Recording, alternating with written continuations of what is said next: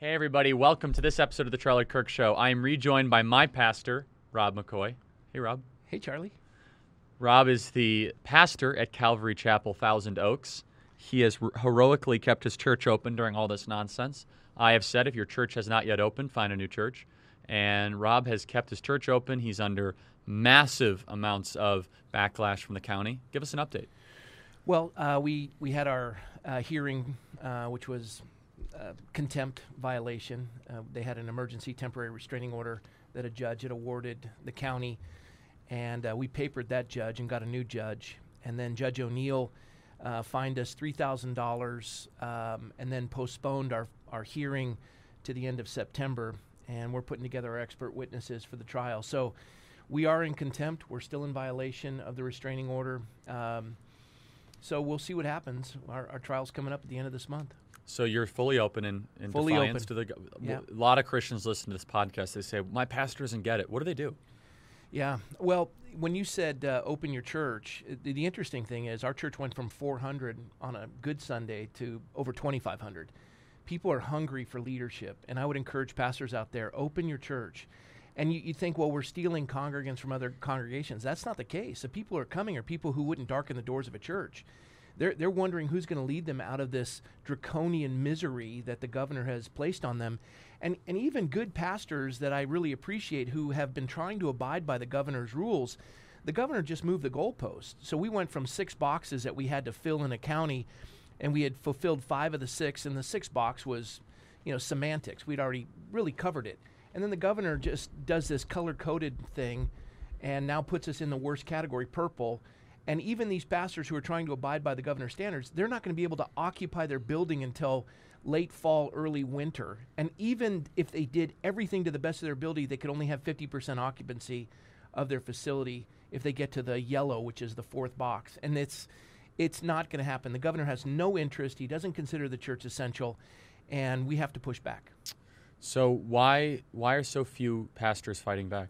So few churches reopening? Yeah, I think they hoped for the best from the governor, but now they're starting to realize the governor has no interest in the church, and now they're starting to awaken. At one point, we were kind of the tip of the spear in regards to opening, but hundreds of churches are opening in California. We had the C3 churches with Pastor Jurgen Mathesius. Those C3 churches open. John MacArthur's open. Jack Hibbs has been open. Mike McClure's up in San Jose. He's getting beat up. They've got $30,000 in fines that the county up there is assessing on them, and another Baptist pastor in Santa Clara. But pastors are opening up all around. Even in Ventura, we've had at least 3 churches that I know of who've joined us in opening. So it's starting to awaken. But what do you say to people that are all across the country, not just California? I get so many messages. Charlie, you've really helped lead me to Christ and lead us to the right path, but my pastor won't open. Yeah, and the pastors are going to realize, I would say, like you said, go find another church and vote with your feet. Because, going to church via the internet is like watching a fireplace on your computer screen. There's no warmth. And Hebrews 10 says, do not forsake fellowshipping with the saints. This is critical. And the church is essential, especially in time of pandemic. And I want to say to the listeners, the viewers, that we've been open since May 31st. We haven't had a single case of COVID. If you're worried about COVID, we've got ionization machines and UV lights in our air systems, and we wash our hands. There's no social distancing, no mask, because there's no empirical data to support that. And they're trying to muzzle the church. Liberty is not man's idea, it's God's idea. We need to lead folks and be the instrument of that and set the captives free. So I would say to folks attending a church that is unwilling to open, find a church that is and go attend. Why are pastors so afraid of the state? I love hopes all things. I've told you this. I don't know that they're afraid of the state. I get this question all the time. That's why I'm asking you. Yeah. So. I don't know that they're afraid of the state as much as they want to be peacemakers. They don't like conflict. And that's the nature of most pastors. But they're starting to realize that this governor, especially in California, and I can say other states around the country, this governor has no interest in the church. This is, in my estimation, it's diabolical and it's draconian. He wants to shut the church down. So, pastors, you may have, love hopes all things, you may have the best of intentions and believe the most in the governor, but I can tell you as a previously elected official, I knew this from the beginning. The governor is not interested in your church surviving. it's time to open up and push back. Yeah, it's happening all across the country. Christians are in a state of confusion right now, where they say, my church won't open. It's been 6 months. They're saying, let's wait another couple months. Some churches have gone completely virtual. Andy Stanley did a live stream where he said the church shouldn't open. I don't know Andy Stanley. I can't make a comment on him as an individual, but the position he's taking, I would contend fervently. I would be willing to debate him on that. I think that is the wrong message to be sending to the church in America. The absolute wrong message. So you guys are flourishing like never before. Absolutely. And they say, well, we want to protect the preaching of the gospel. Well, the gospel is the most important thing, but the second most important thing is protecting the government that protects the preaching of that gospel, which you continually said, Charlie. You have been an advocate for freedom. More importantly, liberty. Freedom comes when you establish liberty. Mm-hmm. The Apostle Paul said, stand fast, therefore, in the liberty for which Christ has set you free. He said that in prison. And then here we are enjoying freedom, but we have to exercise that liberty for the sake of our congregants because, again, where the Spirit of the Lord is, there's liberty. And if the church isn't going to stand upon that, an oligarchy, whether it's fascism, communism, any ism, where the few rule the many, they're going to shut the church down because that's the one entity that declares that our rights don't come from man, they come from God. These are inalienable rights. And I believe we are called to confront tyranny. And one example of this is Moses confronting Pharaoh. Yep. And Moses wasn't exactly the most charismatic person. Well, he was at one point in his life in the first 40 years, but then the second 40 years he became this tongue-twisted individual. Yeah, tongue-twisted, kind of like Jim in Taxi or whatever the guy's name is. That's why he had Aaron. Yeah, exactly. He had a sidekick who spoke for him. But when he goes to Pharaoh and he says, God says, let my people go. Pharaoh says, who is God that I should obey him? That's how all these folks, Governor Newsom, I don't know his faith background, if there is one, but I do know that he has no interest in anything being essential in regards to the church. Well, it's a perfect story, the Moses Pharaoh, I think, for what we're going through right now, because it's a contention of who's the actual authority in that story. And Moses was saying there's actually an authority above you. Right. And it was hard for Moses to get his words right and to look at him in the eye. And that's true on the micro level, it's true on the macro level, that when you have oppression that supersedes God in a society, you must stand up against it. Exactly. I mean, they were contending for the 3 to 5 million Jews that were enslaved by Pharaoh. And God said, let my people go. Liberty. And that was the whole contention. I mean, this is the longest running family meal in world history, which is the Passover, which is setting captives free. And Christ came that we'd know the truth and the truth would set us free. During Passover, which is amazing. Well, Christ rose during Passover, Amen. Which is a fitting for all of it together. So I want to talk politically. Yeah, I love that. There's a lot of conversation right now of what's happening in our country. I made a point earlier that you and I were talking privately, and I'm really excited about a couple things. I'm worried about a lot of things too, but I like talking about the exciting things as much as the worrisome things. I think it's I actually think it's moral to do that too. I don't think you should be self-defeating. I think that's not the right way to live life. So I think it's really exciting that we at Turning Point Action, our 501c4 political arm, we, alongside many other groups and the Trump campaign as well, are in Minnesota contesting for this state of Minnesota. Unbelievable that's in play. There's been 5 polls that have come out that show that Donald Trump's in striking distance in Minnesota. Democrat operatives on the ground in Minnesota say they've never seen anything like this before. 6 Democrat mayors in Minnesota have just come out and endorsed Donald Trump. Some of them spoke at the convention. Record riots. They say it's Minnesota nice. They're nice until they burn your church down. Exactly. And you can be Minnesota nice. However, there's a mechanism to check tyranny, and that's called the voting booth. Amazingly, in 1984, Ronald Reagan won the most convincing electoral landslide. Prior to that, Richard Nixon won a pretty incredible one in 1972. Richard Nixon lost just one state, Massachusetts. Ronald Reagan lost just one state, Minnesota. Minnesota, yeah. And also Washington, D.C., not a state. And so Donald Trump now, in an amazing way, if you would have told me 5 years ago, 10 years ago, Republicans would be contesting in a presidential election in Minnesota, I'd say, what are you talking about? So now the industrial Midwest is... The Iron Belt. Yeah, the Iron Belt is now all of a sudden trending in a way that none of us could have anticipated. I think you have a lesson here that's really interesting. Yeah. That you're deriving from it. I am. And that is? There's hope for California. Tell me why. Well, you're describing Minnesota. And my hero, my mentor, when it was pastors being in politics was obviously Mike Huckabee. And Mike Huckabee ran for office as a pastor. He runs for the Senate. And he loses. And he loses in a presidential election year. And the governor, so Clinton ends up winning the presidency. He's no longer governor, so the lieutenant governor becomes governor, and they have a special election for lieutenant governor. Now, there hadn't been a Republican elected to lieutenant governor in Arkansas before Reconstruction. And he runs as a sacrificial lamb because he just ran the Senate race. And he ends up winning, and they lock him out of his office. And he has to get court orders to occupy the office he was elected to. And when he ran, there was a 135-seat legislature in Arkansas with a handful of Republicans, far less than what California is facing. The entire state was Democrat. And by the time, of course, what happens, similar to Illinois, is Arkansas, the governor gets indicted and sent to prison, and Mike becomes the governor and then wins re-election and terms out. By the time he leaves office, the entire legislature has changed to Republican. All the federal seats are Republican. And we're looking at California, which has, 15,280,000 evangelicals. Half have not been registered to vote. I've gone through the data. And half of those don't vote. And half of the ones that are registered don't vote. There's new listeners here, so yeah. The half of the ones that are registered don't vote, and then 12% only vote in a non-presidential election. And now you're watching the church being oppressed by the governor, and these churches are awakening, and pastors who you would never consider being mindful of the political, landscape are now engaging. I mean, massively engaging. Yes. And Hispanic pastors. I'm going to be speaking Saturday to a whole bunch of Hispanic pastors down in San Diego. Those are typically a Democrat voting bloc, and they're moving in droves.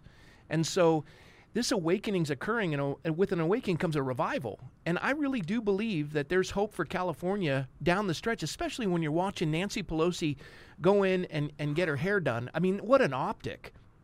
And you just see the duplicity of these elitists, and you see that optic, and people just say, you know what, I'm tired of this. And the people, I don't know if you saw the live stream I did with the previous mayor of Nevada City, Renette Senham.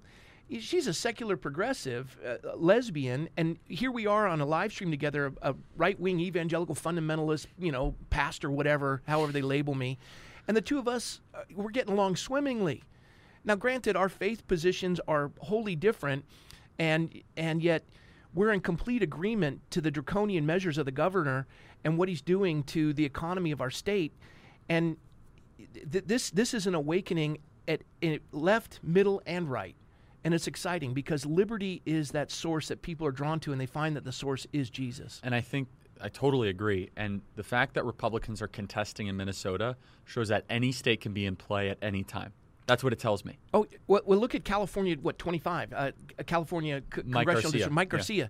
But not just, you have a pyramid. So you have Mike Garcia who wins the first time. By 10 points? 10 points. It's been held by Democrats. Hill seat. Yeah, yep. Katie Hill's seat. Been held over 20 years by Democrats. And then you look at the state Senate seat. Scott Wilk is below him.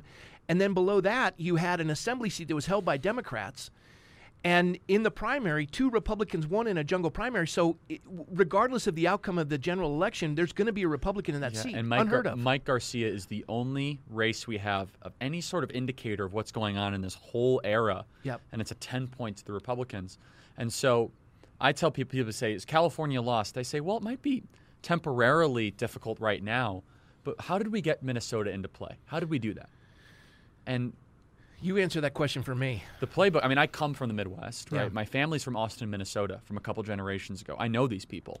And it's really interesting. It's because the Minnesota was the home of Garrison Keillor. It was the home of Mondale. It was the home of the most Democrat Farmer Labor Union. They called it DFL up there. Yep. And these guys were left, but they were actually really pro-gun. Yep. They were strict on immigration. They loved God and they loved faith. But when it came to agriculture, when it came to economics, they were much protecting a way of life. Right. So they called themselves the Democrat Farmer Labor Union, and DFL. They were part of the Democrat Party. Then Trump comes along and actually resonates with everything they've always been saying, and the Democrat Party completely left. And what's really interesting is that now there's an entire part of the American population that it's going to be a little bit of a slow move, but it's happening where they realize, this is not the Democrat Party I grew up with at all. The Democrat Party is pandering to foreign nationals, corporate CEOs. Wall Street, Silicon Valley, Manhattan and Malibu celebrities, I don't want to associate with them. And so Minnesota is the middle class state in America. It is. If there's a state that just represents what the middle class looks like, it's Minnesota. A lot of Swedes, a lot of Norwegians, which in a lot of ways they actually believe in an egalitarian lifestyle, where they're very slow to want kind of a grandiose life, right? Even though there's plenty of wealthy people in Minnesota, it's just it's very much it's humble, right? It's a middle road state. It really is. But they still have some of the greatest companies on the planet. 3M, Target, Best Buy, all came out of Minneapolis. And so now you see an opportunity where these decent, reasonable people, I'm not represented by the foreign national, illegal immigrant, gun-grabbing, anti-church party anymore. And what's been amazing, here's the incredible thing, and this is the learning lesson for everyone. If it was Mitt Romney's party, we'd lose Minnesota by 12 points. Oh, yeah. Yeah. If it was a party of socially liberal, fiscal conservatism, corporate tax cuts, they'd say, I don't want that. But now the party of Donald Trump, we're supposed to say that Trump is the worst thing ever. If you're contesting in Minnesota, you're doing something right. Yeah, something's clicking. My big concern with California, and I'm probably going to alienate a number of folks, and this is a personal position that I am trying to navigate and understand.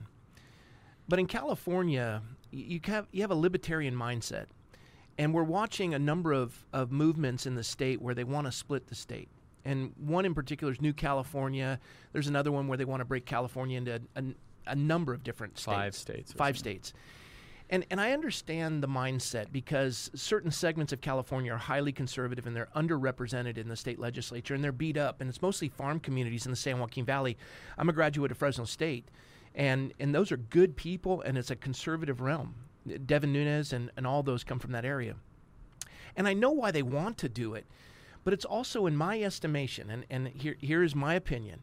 In my estimation, it's troublesome because you're putting a lot of effort in an election year to do conventions and rallies to start a new California when we should be walking precincts and trying to break the supermajority in the legislature. And I know that they feel underrepresented. I get that. But they feel as though it's rigged and they want to abandon it. I don't know that it's necessarily beyond accomplishing to win the legislature back. I think that there is an awakening in California, and if we focus our efforts and row in the same direction, we can pull this off. But if we split our forces and try to split the state, I just don't know that that's the wisest measure. I don't bemoan why they want to do that. I get it. But I think we have to – politics is done by addition and multiplication, not by division and subtraction. So we need to be rowing in the same direction come this election year. If you want to do the split California thing, do it after the election, but don't put all your energies and put all your finances in it right now until after November. Do you know one of the reasons why I think California can be flipped eventually? Tell me. I'm listening. Voted for Bernie Sanders, not for Joe Biden. Think about it. Yeah. People that vote for Bernie Sanders, some of them are traditional left-wing socialist Bolsheviks, but some of them are just mad at the system. Bernie Sanders is the ultimate outrage vote. Yeah. It means you're just upset with everything. It's almost like the left-wing equivalent of Donald Trump. And the fact that a lot of people vote for Bernie Sanders, that means they actually believe that trade actually should be in the benefit of the American people. Bernie Sanders is awful on a lot of issues. And also that they actually might be tired of a corporate tyranny that might be controlling their country. These are things that Republicans are on the right side of and Democrats are on the wrong side of. And I think the Nancy Pelosi walking into the hair salon thing is so outrageous. But it's also emblematic of a party that doesn't think they have to earn the votes of the people they represent anymore. Yeah. You only do that. So I'll give you an example. During the lockdown, someone was like, oh, do you want to go out to a restaurant? I'm like, you know what? I don't, because if first of all, it's a lockdown. This is during when we didn't know what we were dealing with, right, for a couple of weeks. I was like, also, I actually think there's a cost that if I get photographed at a restaurant or something, like, I could suffer for that. And I'm accountable to people, right? I don't want to look like a hypocrite or anything. Exactly. So when I see Nancy Pelosi do that, I'm like, I'm actually being held accountable more than the Speaker of the House, right? Yeah. That if I'm photographed in any sort of way walking through a restaurant or something on a mask on, front page of something, right? Nancy Pelosi doesn't even think that way. No. I'm queen. It's the salon owner's fault. Yeah, it's set up. Really? It's the business owner's fault. The old adage is when confronted with sin, you can do one of three things: blame others, make excuses, or own it and repent. And she's making excuses and blaming others. It's well put. Yeah, well, that's scriptural. I also think too that in California, there is a tyrannical minority that shames you. And when you see people come into the church, we used to be a church of 400, now we're over 2,500. When you see it's gonna people, grow from there. oh yeah, well, the building's limited and we have fire codes. But when you see people coming in, they're just so happy to not be judged or shamed, and to remove a mask they knew a long time ago was a waste of time. But they can't go into a store without being shamed or ridiculed, and once we can break from that, I have a feeling Californians are going to realize this. I'll give you a perfect example. You saw the CDC come out. 6% of all COVID-attributed deaths, 6% were from COVID. The other 94% were with COVID. It's the same in Ventura County. A little over 100 deaths attributed to COVID, tragic as they are, but only 2, and I don't know the update now, but I know that only 2 were from COVID. The rest, the over 100, were all with COVID. We had an overdose guy. He died of an overdose, but when he died, he had COVID. Oh, COVID death. Somebody in a car accident, collapsed lung, dies. Oh, tested positive for COVID death, because you get money for that. And everyone's saying this is the biggest scam. And everyone who's been open isn't having issues. And even if they've contracted COVID and they're younger, they didn't even know they had it. 85% of the people don't even know they've had it. And yet they're doubling down. The governor's doubling down, and people are like, look, we've played your game. We're done now. And they're at a tipping point in California. This could be huge. But then the thing we have is vote by mail. The Democrats shellacked us in 2018 with ballot harvesting. Didn't your wife get multiple ballots? Somebody Yep, did? my wife got multiple ballots. Walk us through that. There's a lot of people listening from across the country. Yeah. So your wife got multiple ballots? Yeah, so she registered to vote. We moved. She sent in a change of address, and we got 2 ballots. And you're thinking, well, wait a minute. I mean, that could be a clerical error, but it's 2 ballots. Now, granted, she's a Republican. At the time, no one knew it was a Republican ballot, but she got sent 2 ballots. We only filled out 1, might I add. And now you're looking at everyone's going to get a ballot. Everyone's going to mail it in. And they're saying, well, Trump will win the day of the election, but then just like it happened in California. Is that dangerous or what? Yeah, with young Kim, here she's elected to the Congress. She goes for freshman orientation, and then all of a sudden the vote by mail ballots start rolling in, and she loses by, a small margin. She has to come back, and then the Democrat goes. And that's an Orange County seat. Well, I think Californians have awakened and said, you know what, I don't think we're going to do it this time. We have to be vigilant. Churches have to awaken. It's not illegal. Run the voter registration. See who in your congregation is registered. Make sure that those ballots are taken to a secure setting. The clerk. I wouldn't even put them in the mail, because on our ballots you can tell if it's a Republican or Democrat they'll throw ballot. the Republicans away. They'll throw them away. Make sure that those are collected and put in a secure system. So do you think vote by mail is one of the impediments from taking California back? I think it's dangerous right now, but I think we can overcome it if we're vigilant. And you know me, I'm optimistic. Otherwise I would have moved out of California, because more people have left the state of California than came here during the Dust Bowl. But I'm staying, because as California goes, so goes the nation. I do believe that there can be a transformation, and I'm watching people who are left of center move into the category of conservative principles. Yeah, I think that there's something special that could happen. Yeah, I'm optimistic. I know you are. So how do you view this race right now, the election in general, Trump versus Biden? What are you seeing? What are you hearing? Well, you have a pastor network all across the country. What are you seeing? I haven't heard one pastor declare, I'm so thrilled about Joe Biden. I've heard others say of President Trump, I may not like the way he operates in some capacity, but he's done a remarkable work, and I am sympathetic to him. I haven't heard anyone say, I hate the man. And then in California, I don't see Biden signs, but I see Trump signs. So you're in California. Did you see Hillary signs back in 2016? A handful, a couple of bumper stickers. So you saw more Hillary paraphernalia than Biden? Oh, I saw more Hillary paraphernalia than I've seen Biden, for sure. And you saw more Obama paraphernalia than anything ever? Obama wallpapered the state. Really? Yeah. But isn't Harris the vice president? Yeah. Nominee? Nobody likes her. So walk us through. So you're trying to tell me that you have a California senator who's on the ballot and you don't have a grassroots display of support? Haven't seen anything. Do you think there's something to that? I do. I pray that it really is, that there is this underlying hidden vote that people just don't want to say that they're for Trump, because you're going to get your car keyed. You're going to get yelled at. I mean, there's a minority that will shame you and ridicule you, and yet some people are like, I don't care. And you're starting to see this brazen support, that they're no longer afraid, and they're coming out of the shadows. And to put up a Trump sign early on, it was detrimental to any material possession you had. It was going to be damaged. And now people are, hey, I'm in. What are you going to do about it? And you're seeing, you go through the Oxnard Harbor, that's plus 21 Democrat in Oxnard, in Ventura County. There's Trump signs everywhere. And no Biden signs. No Biden signs. Wow.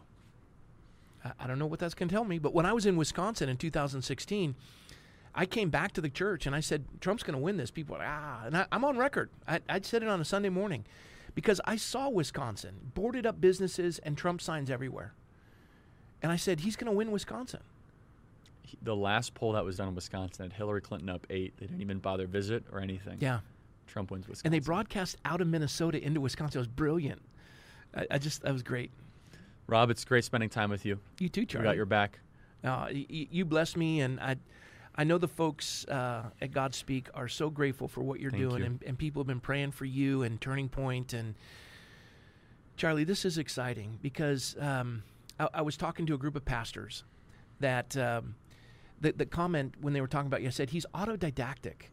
Every time I see him, he's got his nose into some thick book, some philosophy book, and you process it, and then you make it accessible for an entire generation of young people that aren't getting it in school.